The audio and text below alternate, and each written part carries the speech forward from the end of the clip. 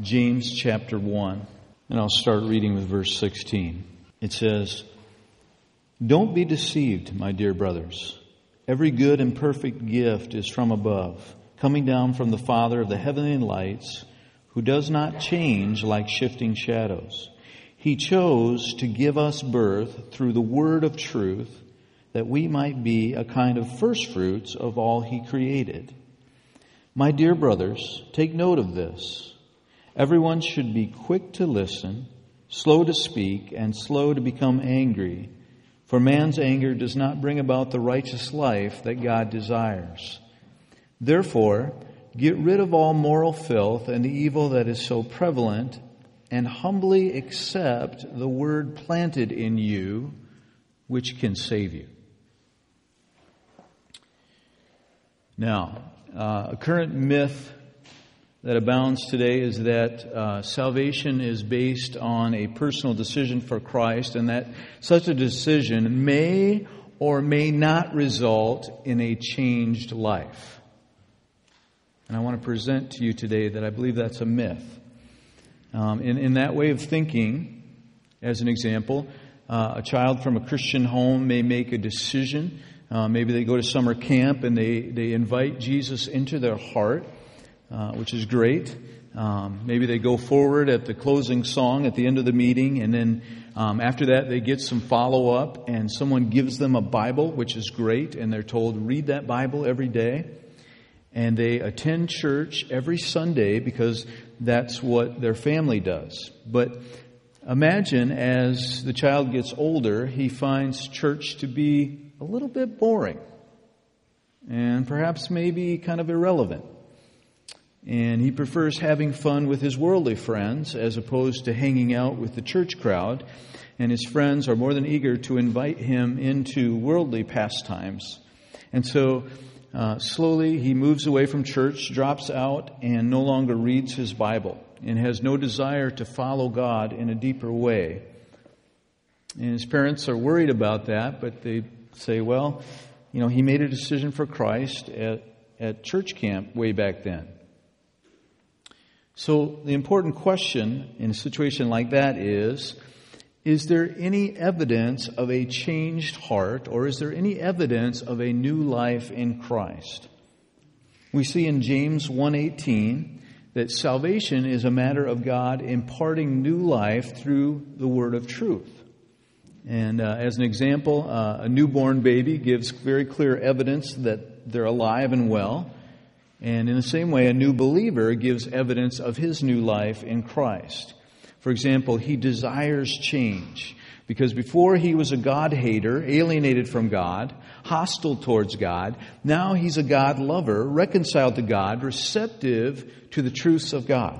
Parable of the sower, which you'll find in Matthew, Mark, and Luke, because that parable shows that genuine faith in Christ is not just a flash in the pan or a moment in time. It's great to have those moments of time where God reveals Himself to us and we make a clear decision. I'm not saying that's bad. That's a good thing.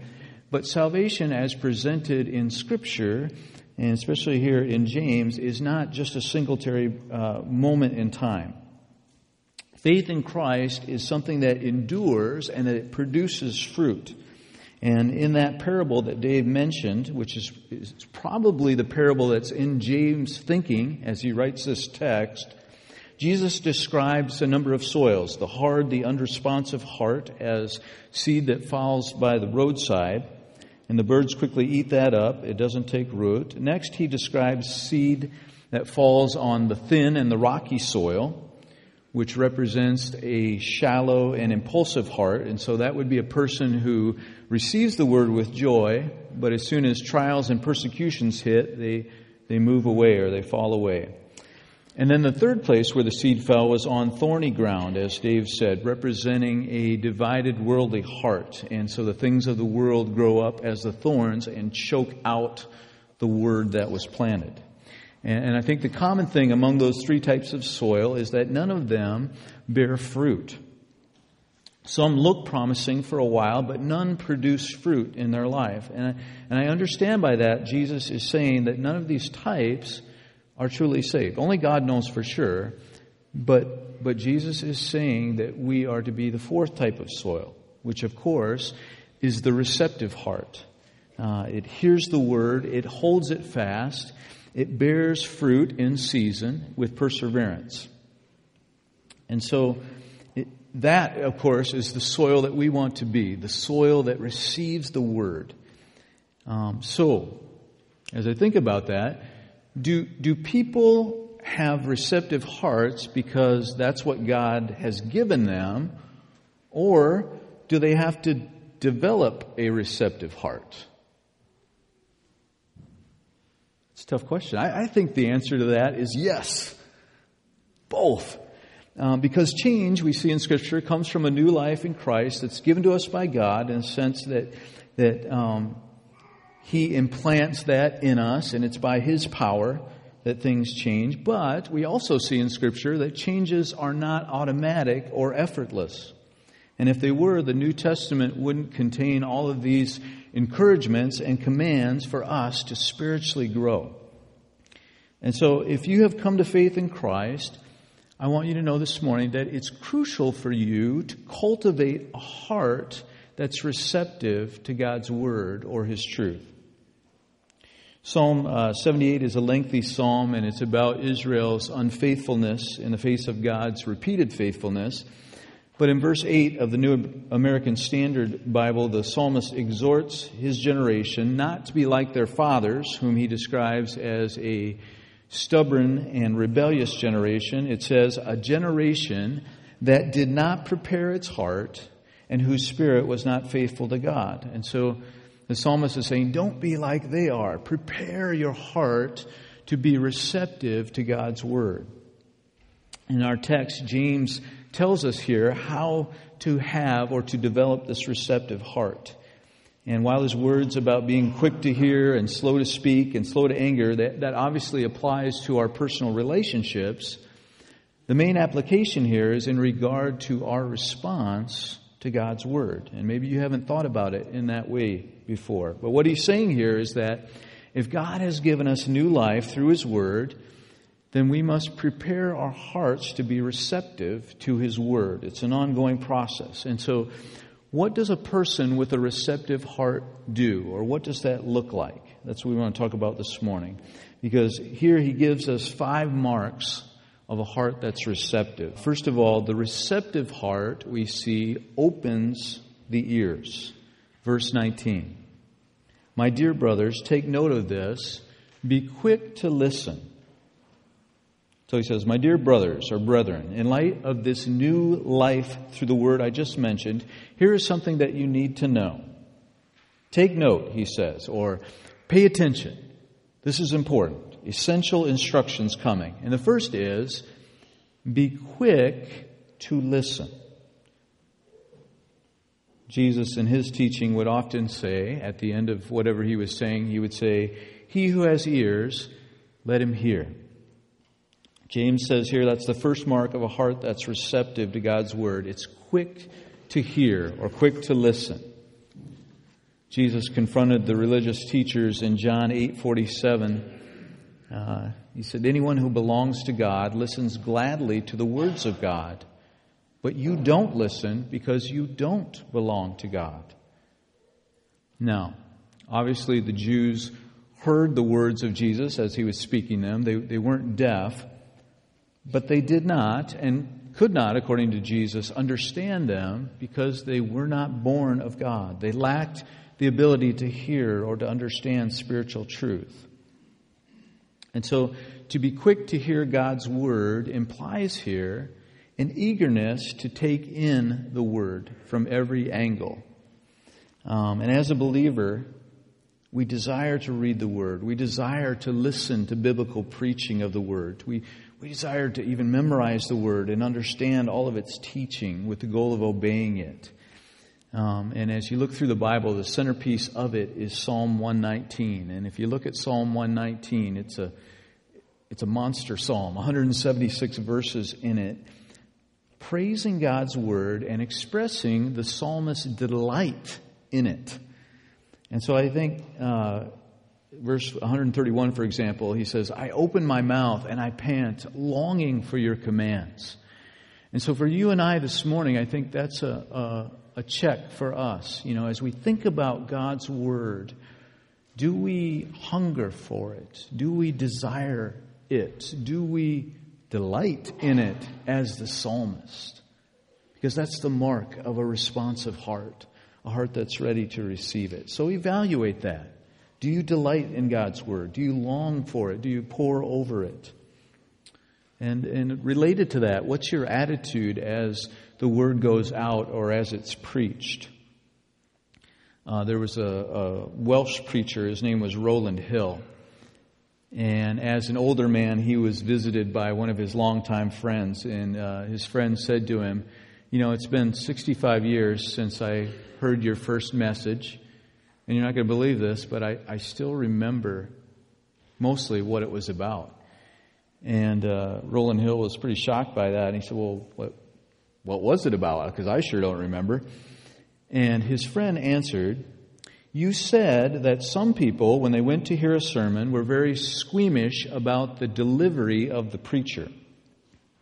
And then you said, supposing you went to hear the will of one of your relatives read, and you were expecting to receive an inheritance from him, you would hardly think of criticizing the manner in which the lawyer read the will, but you would be all attention to hear whether anything was left to you, and if so, how much was left to you. And that is the way to hear the gospel, you said. A receptive heart opens the ears to God's word of truth. Secondly, from this passage, the receptive heart controls the tongue. Verse 19 says, be slow to speak. Again, in context, James' command first applies to the need to be slow to speak as a teacher of God's word. Often out of pride, a new believer wants to spout out what they believe or show off publicly what they know about the Bible. But James, following the wisdom of Proverbs, says, slow down. Hold your tongue. Proverbs 17:28 says, even a fool is thought wise if he keeps silent, and discerning if he holds his tongue.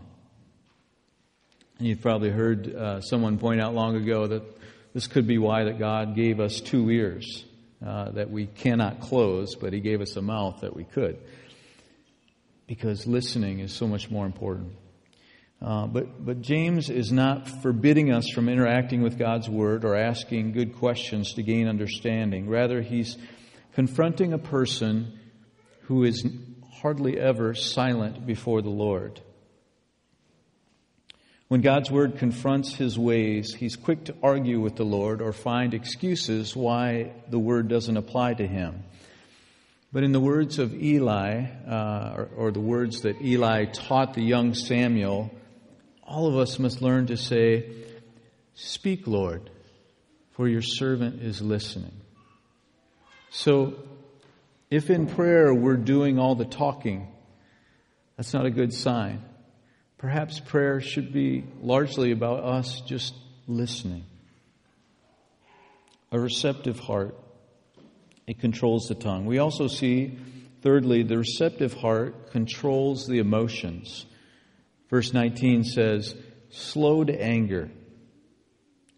So how do you respond when the Bible steps on your toes, or maybe when you hear it or read it, and it says something that you may not want to hear because it's confronting your life?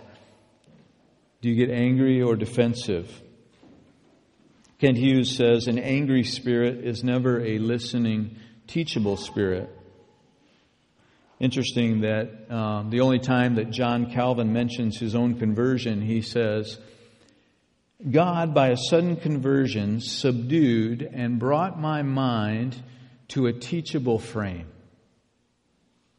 So it's a teachable frame. It's a teachable heart that stopped fighting angrily against God, but rather submitting to God and listening. James gives us the reason that we should be slow to anger. Verse 20, he says, for man's anger does not bring about the righteous life that God desires. And so if we want to grow in righteousness and stop fighting God's word, but to submit to it, we need a teachable heart, a receptive heart. Before leaving the book of James this morning, I want to apply it also to our personal relationships. Personally, I've wrestled with anger at times in my own life, and it's a process that we're all in, knowing when our anger is appropriate and when it is not. And I've seen that most often it's not. Most often. We all get angry. We all get upset.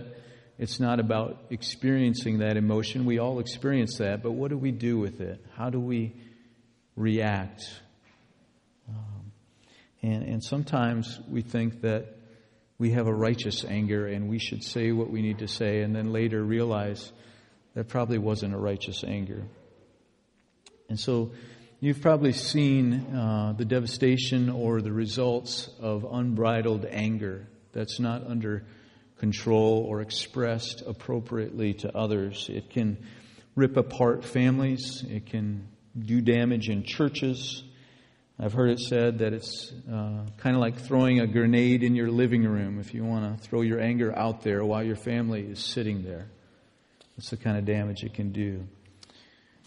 Jesus labeled anger as a sin behind murder in Matthew 5.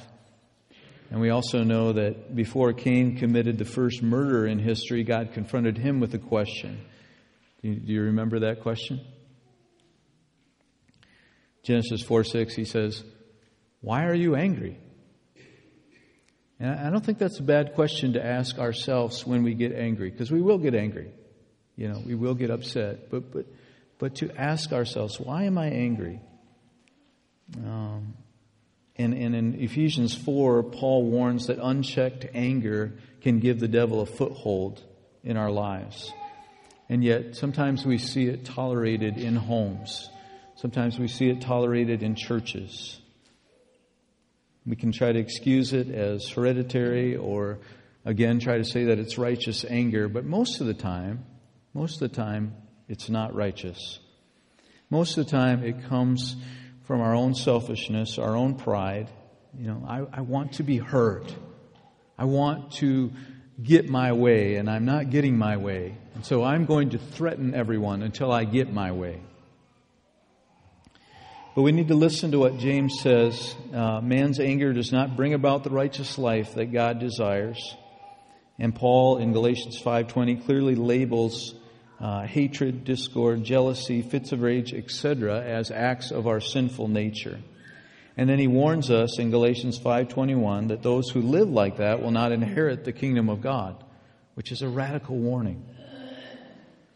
So let's take that to heart. And just to drive that home in terms of anger, if you were a person who couldn't make it through the week without taking a drink, then you would need to face reality that you had an addiction, that you were an alcoholic. But in the same way, if you can't make it through the week without yelling, without name-calling or making threats or giving your mate the silent treatment, you have to recognize you're an angry person. You're probably addicted to anger. And so that's the first step, is just facing that and then taking drastic steps to root that out in your life. We begin by confronting it on the thought level. If we're thinking angry thoughts towards our mate or our children or whoever, we recognize that this is not something that we want to continue.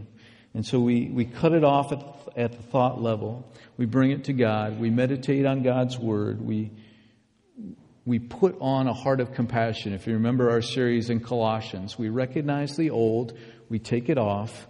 We go to God. And we ask the Spirit to put His clothes on us, a heart of compassion and kindness and patience and all the things that we need that are fruits of the Spirit. So the receptive heart, it opens the ears, it controls the tongue, it controls the emotions, especially anger.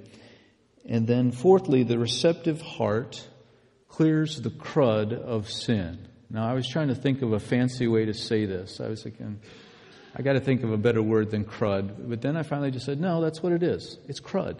There's all kinds of crud that can clog us up. There's all kinds of things in our lives that can keep us from both receiving the Word and from getting it out of us. There's all kinds of things. And so I'm just going to call it the crud of sin. Verse 21 calls it moral filth and evil. But there are all kinds of things that can block the Word from living in us or growing in us. And so have we allowed those things to block the life of Christ from either flowing into us or out of us? I think we have. I think we do. And we don't realize that in our thoughts and our words and our actions, we can displease God. But as we begin to read God's Word, it begins to convict us of areas that we didn't know were even sin. And when that happens, the receptive heart begins to bring that to God and clean out the crud of sin. And so if we don't do that, if we don't hold those thoughts captive, if we don't bring those things to God, then they remain in us, whether we're aware of it or not. And that crud blocks the life of Christ from coming out of us or growing in us. Finally, the receptive heart welcomes the Word. Verse 21. And humbly accept the word planted in you, which can save you. Again, we have this picture of the parable of the sower, and he's scattering the seed of the Word. And so ask yourself this morning, will my heart be good soil that receives the seed and bears fruit? Or will it be one of the other kinds of soils that are unproductive? Once the seed falls into the good soil, as Dave mentioned this morning, it still needs to be nurtured in order to bear fruit. The seed has to be watered, and the weeds must be pulled, and it must be protected from the birds, or so that it's not trampled. And so there's ongoing process, there's ongoing cultivation and work. And so in closing this morning, having a receptive heart for God's Word can save you. When James says that the word planted in you can save you, he's viewing salvation in a biblical way, not as a singletary moment in time. It's good to have that moment. It's good to have that moment where you recognize God, when you make a decision to follow Him. Absolutely have those moments. But as the Bible talks about salvation, it's an ongoing process that continues in us and grows and bears fruit. But we need to submit to that with humility. Proverbs 4:23 says, "Watch over your heart with all diligence, for from it flow the springs of life." And so in closing this morning, just to ask you, have you done a heart check lately? Is your heart apathetic to God's Word? Because James says, be quick to listen. If you're prone to spout off arrogantly with how much you know, James says, be slow to speak. If you're fighting some aspect of God's Word that you don't like, James says, be slow to anger. If you're tolerating the crud of sin, James says, put aside all filthiness. And if you're resisting God's commands that are designed to rescue you from sin, James says, humbly accept the word planted in you, which can save you.